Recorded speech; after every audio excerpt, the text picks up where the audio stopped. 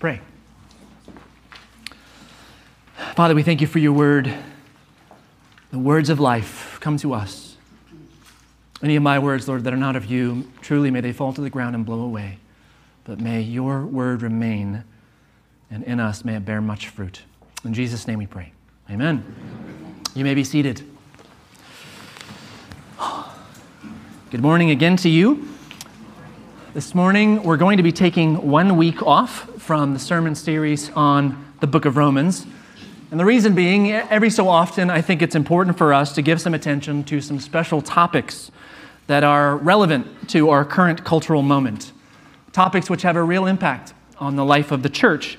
And what I hope to do in moments like these is to offer more clarity on what it looks like to follow Jesus faithfully in the face of a strong cultural influence. In all my sermons, but especially on days like today, my heart is to speak words of truth, and yet in the way of love, as Paul says in Ephesians chapter 4. I will be honest with you, however, from a pastoral perspective, these aren't always easy topics to preach on. They're usually so complex that a great deal of study and prayer and nuance is required. Additionally, they're often topics which have the potential to create tension. I love tension. Do you love tension? We are quite reactionary creatures by nature. And I think that the polarization and the tribalization of our society has only made this worse. And so it's a difficult thing to address a controversial topic in such a way that people can hear it without putting up their fists or without running for the door. And yet, I have confidence that the majority of you are not that way. You love God's word. You want Scripture to shape your life and not your views to shape Scripture. And so even in moments where you disagree with me, and of course you're permitted to disagree, you've still demonstrated a willingness to give it thought, to search for truth, and to submit to the Lord. Even if I did not feel that way about you, nonetheless, I'm persuaded that these things need to be discussed in our congregation. Even if it's imperfectly, even if it's just for 30 minutes, even if some of you get upset. Now, I want to be clear, we've been running out of seats on Sunday mornings here in the sanctuary. This is not my attempt to make room for next week. It's not really what this is about. The real reason that I'm doing this is because Father Carl complained about having to preach on the doctrine of election last week. And so I feel like I need to compete. Okay, that's the real reason. That's sarcasm. Just so you know, it's sarcasm. Okay, so what will I be preaching on today? I've come to realize with conviction in my own conscience that this is a word which I rarely mention. When I do mention it, I'm tempted to euphemize it. It's a word I used to euphemize as a kid, too. H-E double hockey sticks. You know the word. As an adult now, I euphemize it in more grown-up ways. But I'm still tempted to do so. In fact, in my 6 years here, I have not preached once on hell. If I'm really honest, I'm a bit embarrassed to say the word hell. I know I've at least said it in sermons past, but I've probably euphemized it in some way. For me, the embarrassment comes from two directions. First of all, I'm embarrassed by some of the church's historic abuses of this doctrine, and there are many. For me, personal experience, growing up in conservative evangelical environments, I was aware of preachers who were hyper-focused on the wrath of God. They screamed their sermons. And God's love was treated as if it was a peripheral matter, just something off to the side. Or worse, at Halloween, I was exposed to hell houses. Maybe you know about these. These are basically haunted houses full of fire and demons that were designed to scare the crap out of teenagers and to get them to pray the prayer. Ultimately, I don't think that these things, whether it's emotional manipulation or caricatures of what hell actually is, are all that helpful in reaching the lost. In fact, I think they do some serious damage.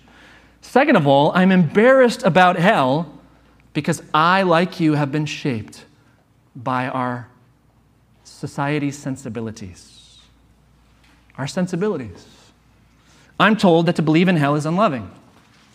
It's intolerant, maybe even bigoted. I'm told that to believe in hell will turn people off. They just won't listen. It's counterproductive. I'm told that hell was something manufactured in the Middle Ages and it was just used to wield power over people who faced plague and war and famine. I'm told Jesus didn't teach about hell, and he would never send people there. Besides my embarrassment of hell, I also just don't like it. If you like it, there's a problem with you. There's a problem with you. I don't want to think about myself being there, let alone the people that I love. I don't want to think about the strangers that I sit next to on the airplane, or my non-Christian friends, or the unreached peoples groups of the world. I don't want to think about them being there. In fact, I don't even want to think about my enemies being there. I wouldn't wish that on them either. Here's what I believe more firmly than that, though. God's word, God's character, and God's plan for the world are not dependent upon what I like or on what I find palatable. As the crowds listened to Jesus' teaching, eventually they were going to hear things they didn't like. It happened. And on one of those occasions, as people were leaving because they didn't like what Jesus had to say, in John chapter 6, Jesus asked his disciples, "Do you want to go away as well?" And Simon Peter answered him, "Lord, to whom shall we go? Only you have the words of eternal life." Some of you have heard way too much teaching on hell. Way too much. Enough for a lifetime. Some of you, not enough.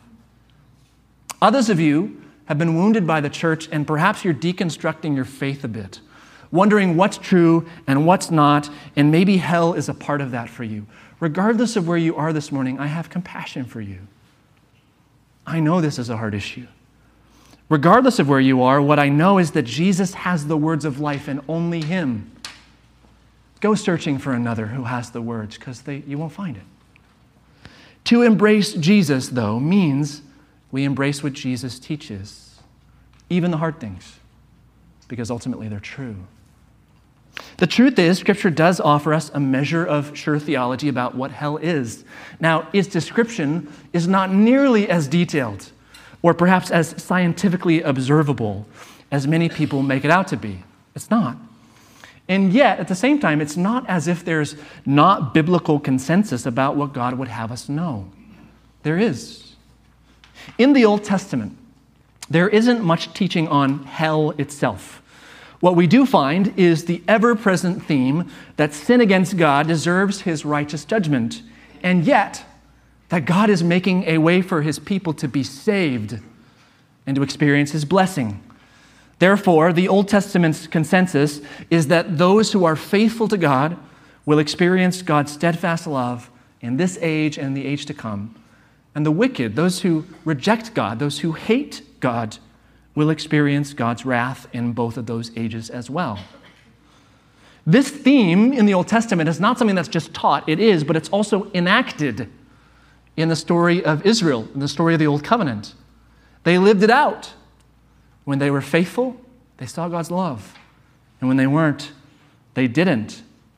This understanding of God and the covenant was something embedded in Jewish theology, which means that it was the theological worldview of Jesus and his apostles as first century Jews.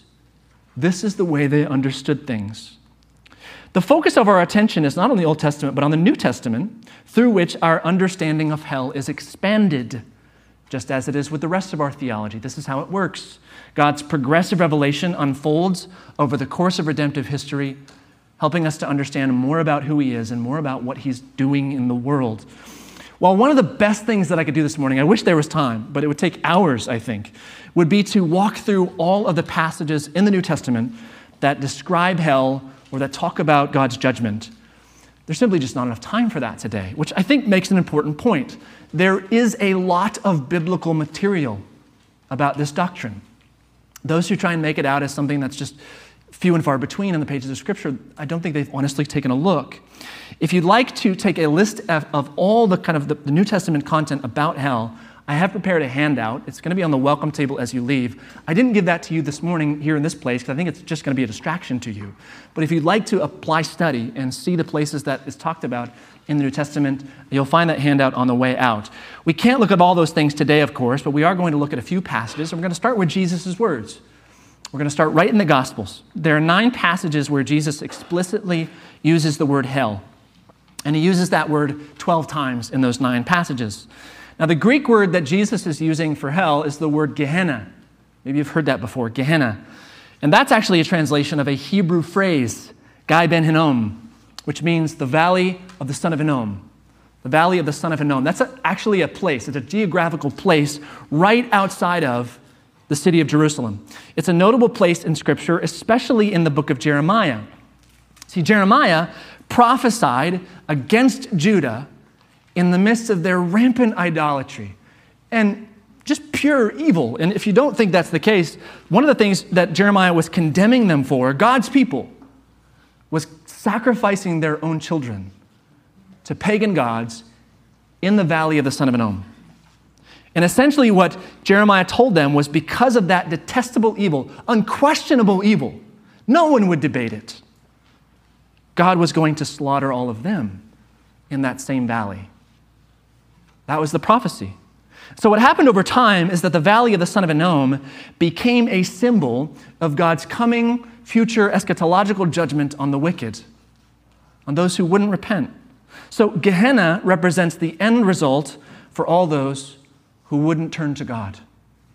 So as we look at the gospel, as we see Jesus use the word Gehenna for hell, this is what he's referring to. It's that concept. Now, some will want to point out that in Jesus' day, Gehenna, right outside the city of Jerusalem, had become a garbage dump for the city. They had to do something with their trash. What these people will suggest is that whenever Jesus mentions Gehenna, he's actually not referring to our traditional understanding of hell. He's talking about the garbage dump. The problem is that there's no biblical evidence for that view at all. And the first historical mention of Gehenna as a garbage dump is in 1200 AD. 1200 years after Jesus is the first time anyone ever said in the historical record, Gehenna is a dump. Even if it's true that Gehenna was a garbage dump at that time, what is exceedingly more true is that Gehenna represents, namely God's judgment, what Gehenna represents, well precedes that dump. It was a prophetic place of judgment. And as Jesus teaches about Gehenna, there's really no honest doubt that he understands it with that original and prophetic meaning. If Gehenna really did become a garbage dump at the time of Jesus or afterwards, I think it's obvious because what better place to throw your trash than the place of prophetic judgment on evil? So, with that said, what do we hear Jesus say about Gehenna, about hell? Let me read some of Jesus' teaching this morning. I've selected 3 out of the 9 passages in which Jesus explicitly mentions hell. Matthew chapter 5, verse 22. In the Sermon on the Mount, he says, "But I say to you that everyone who is angry with his brother will be liable to judgment. Whoever insults his brother will be liable to the council. And whoever says, 'You fool,' will be liable to the hell of fire." In Mark chapter 9, verses 43 to 48, Jesus says, "And if your hand causes you to sin, cut it off. It is better for you to enter life crippled than with 2 hands to go to hell, to the unquenchable fire. And if your foot causes you to sin, cut it off. It's better for you to enter life lame than with 2 feet to be thrown into hell. And if your eye causes you to sin, tear it out. It is better for you to enter the kingdom of God with 1 eye than with 2 eyes to be thrown into hell, where their worm does not die and fire is not quenched." In addition to the passages where Jesus explicitly says the word hell, there are many other places where Jesus talks about judgment. He's implying this theology of hell. These include in the Sermon on the Mount, as we've seen, in many of his parables. A great deal of them actually have to do with judgment. Through many of his miracles, even the one that we read about today, involves judgment.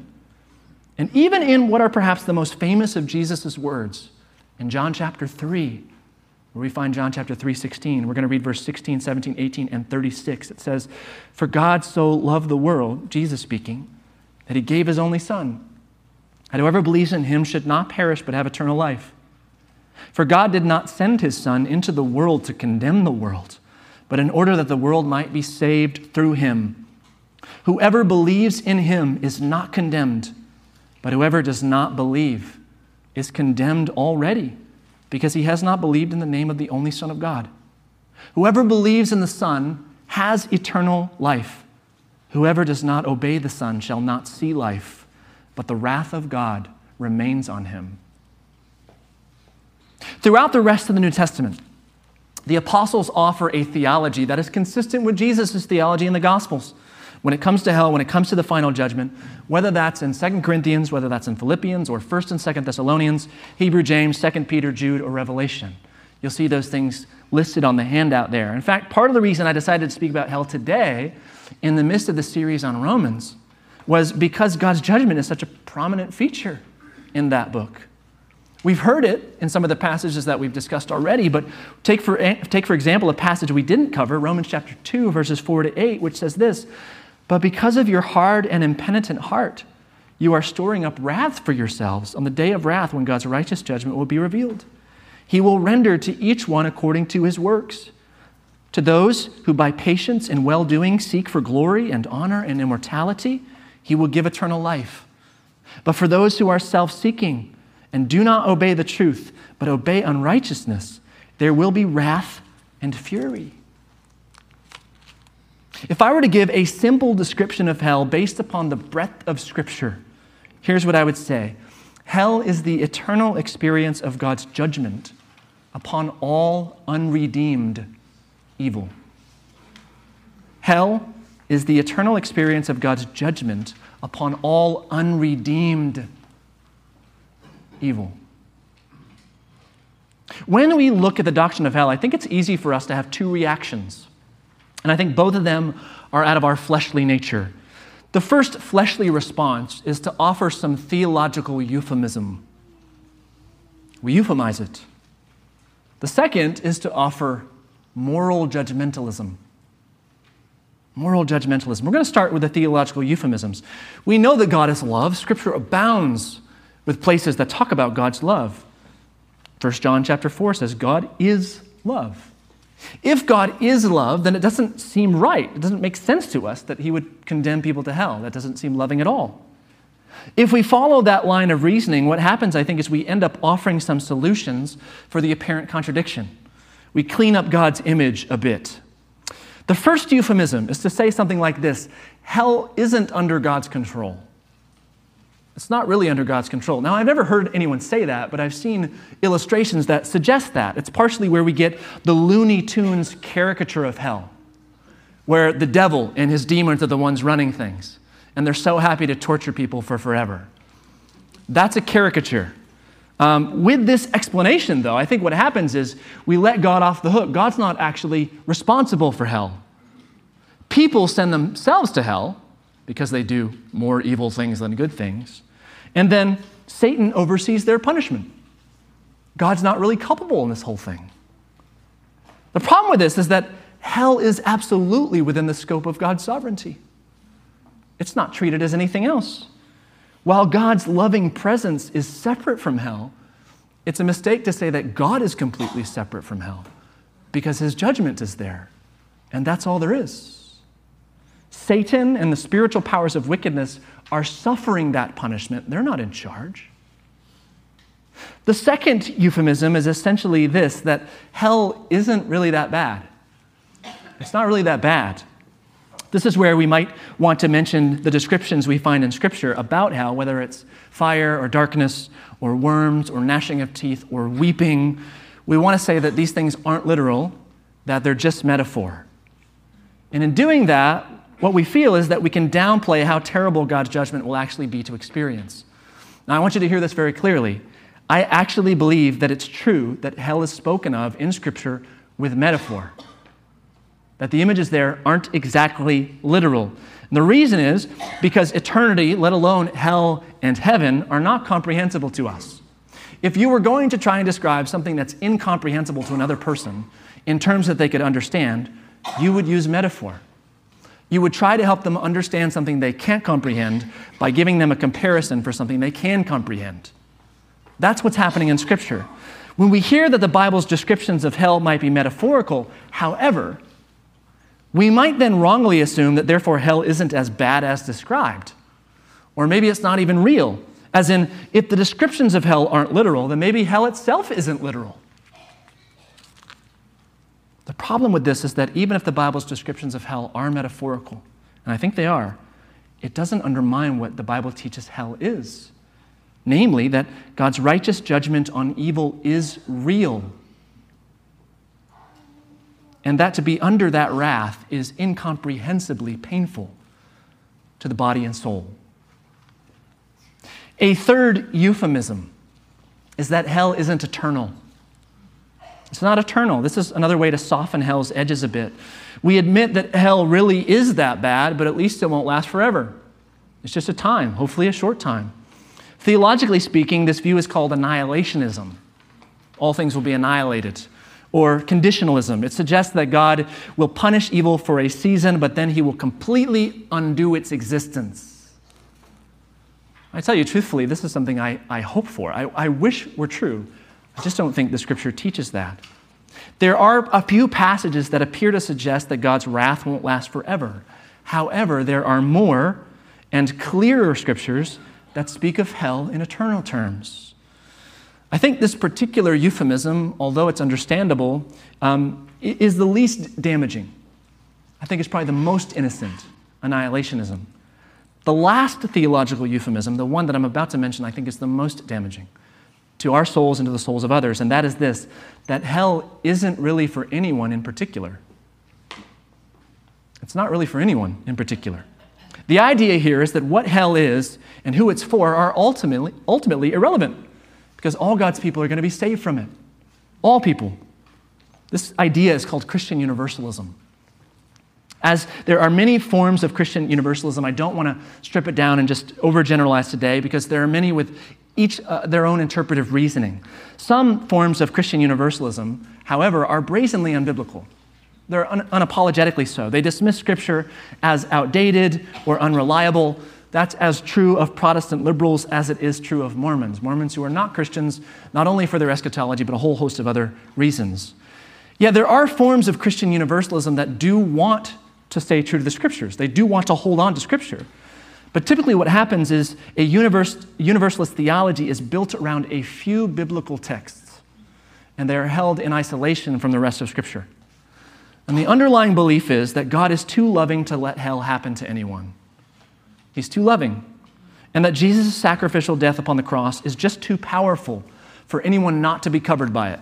Whether you believe him or not, whether you reject him or whether you accept him, everybody in the end gets saved.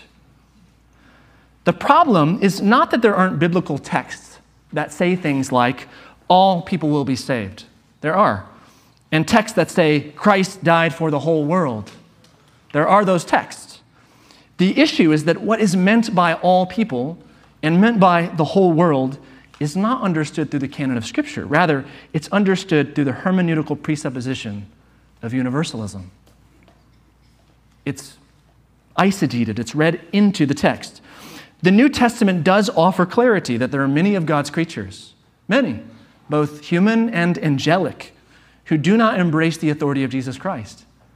And not embracing the authority of Jesus Christ means God's righteous judgment. Now, what these euphemisms for hell ultimately come down to, they ultimately come down to yours and my willingness or unwillingness to accept God on the terms that he's presented himself to us. All of us, whether we're inside the church or whether we're outside the church, we are all quite comfortable with God's revelation of himself as love. Who wouldn't be? We should be comfortable with that. It's wonderful news. This is why the gospel is so incredible. God's love is infinite. His mercy and his grace are unceasing. And yet we are much less comfortable with God's revelation of himself as holy. Only a holy God, as we sang a few moments ago. Our discomfort with God as holy is also as it should be. The fact that he's holy is the reason that we are at odds with him. God is completely set apart, totally other, supremely perfect, and we are not. We are not holy like he is. We are not as he made us to be. We can see this intersection of the two aspects of God's character, his love and his holiness, when God reveals himself to Moses in the book of Exodus. There's a cloud on Mount Sinai, and God speaks to Moses and says in Exodus 34, the Lord passed before Moses and proclaimed, I am the Lord, a God merciful and gracious, slow to anger, and abounding in steadfast love and faithfulness, keeping steadfast love for thousands, forgiving iniquity and transgression and sin. And that's often where we like to end it. But God continues, but who will by no means clear the guilty, who will visit the iniquity of the fathers upon the children. God has determined that he will get glory both through his love and through his holiness. And that's his prerogative. It's not for me to say that he can't. God will get glory both through his mercy and through his justice, through his grace and through his wrath. And I don't like that word either. What we have to be careful to do is not to overemphasize God's love in such a way that we underemphasize God's holiness. In the same way, we must also not overemphasize the inherent goodness of human beings, the inherent sacredness, the imago Dei, in such a way that we underemphasize the seriousness of sin against a holy God. Both these things are true, and they exist together. But do we also recognize the opposite is also possible, the inverse? We can also do that too. We can so emphasize God's holiness that we lose all mention of the love of God. The love of God, which leads us to repentance. We can so emphasize the sinfulness, the depravity, the wretchedness of humanity that we completely miss God's heart to seek and save the lost. That too is possible. And this is where that second fleshly response to the doctrine of hell comes in. Instead of theological euphemisms which soften hell, we offer moral judgmentalism to increase hell's severity, to make it even worse than it is. This is the kind of thing you'll find in churches where the majority of sermons are on God's judgment. I hope you've never been to those places. I think that's completely inappropriate. Or perhaps it's the same kinds of thing that's happening in families where the fear of God's punishment is used as the thing to keep everyone in line. There's not really joy in either of those contexts. Love doesn't exist in its full form. I think in its most extreme form, this moral judgmentalism, it's the underlying response behind posters or Twitter feeds with messages like, God hates fags, or Democrats go to hell. That's myopic nonsense. It's not scriptural. In its most extreme form, I think underneath this is the presumption that God is insatiably and irreversibly angry with the world, and his shortening fuse will burst at any moment, especially for you. You see, we don't really think about our sins,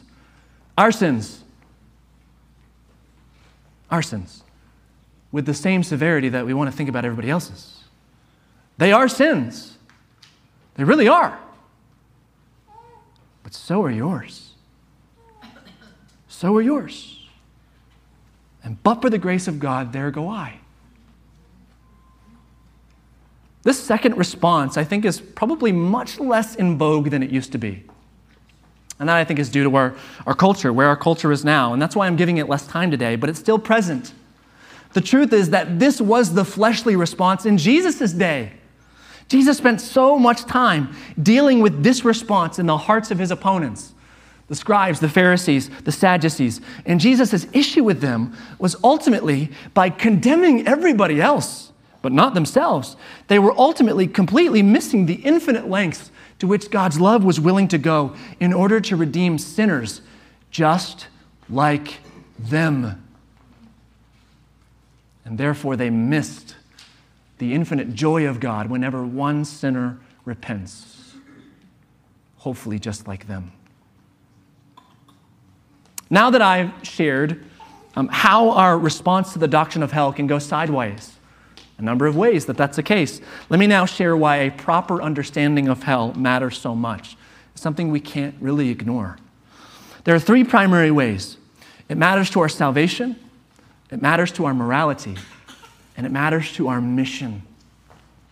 First, it matters to our salvation because hell is an integral part of our theology of salvation. To misunderstand it or to dismantle it completely will have a significant impact on the gospel we believe and proclaim. Hell is what Christ is saving us from. He's saving us to himself, but he's saving us from hell, which is a major reason for it being good news. As Paul writes in Romans chapter 5, but God shows his love for us in that while we were still sinners, Christ died for us. Since therefore we have now been justified by his blood, much more shall we be saved by him from the wrath of God. The revelation that each of us really does deserve hell causes us to understand just how much it is that God loves us and how great is the salvation Christ has purchased for us. There's joy there. Second, our theology of hell matters to our morality. It matters to our morality because it leads us to holiness. To holiness. Namely, hell helps us to recognize that sin and evil are what God is going to judge one day. We complain about the wickedness in the world. God's going to judge it. We should celebrate that. Until we realize just how much it's a part of us. When we are saved by the Lord Jesus, we are no longer under the threat of condemnation. And yet God is not content to just let the evil exist in your life. He wants it gone. You're justified, but the Holy Spirit is there to sanctify you, to make you more holy. Hell reminds us, as Titus chapter 2 says, a passage that we memorized during Lent, that Christ gave himself up for us to redeem us from all lawlessness, unrighteousness, and to purify us, to make us holy, so that we might be a people for his own possession, who are zealous for good works. Not complacent about whether or not our lives look like Jesus or not. Zealous for good works. We don't pursue holiness out of fear. Like, oh no, God's going to get me if I'm not good enough. No.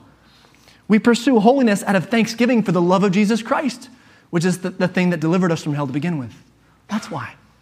There's a big difference there. Finally, our theology of hell matters to our mission. It matters to our mission because it drives us to zeal. To zeal, not apathy. God is not apathetic about the salvation of souls, however he's depicted by some. Neither should we be. See, hell helps put everything into perspective for us. When we're weighing the priorities of our lives, when we think about hell, all of a sudden we get answers to our questions. What's more important, this thing or this thing? The people around us really do need Jesus. They really do. And God really has made a way for them to be saved. And part of that way is you. It's you. If your heart breaks over the tragedy of hell's existence, and it should, then our hearts will also break when we think about the lost. We will not damn them to hell.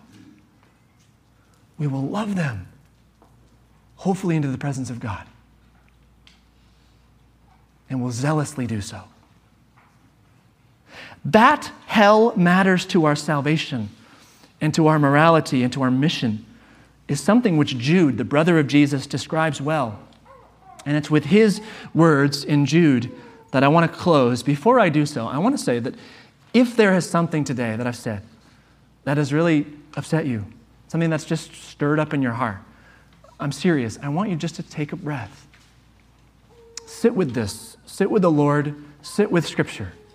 If you are still unsettled later in the week, send me a message. We can talk. Hear the words of Jude, verses 20 to 25. But you, beloved, building yourselves up in the most holy faith and praying in the Holy Spirit, keep yourselves in the love of God, waiting for the mercy of our Lord Jesus Christ that leads to eternal life. And have mercy on those who doubt.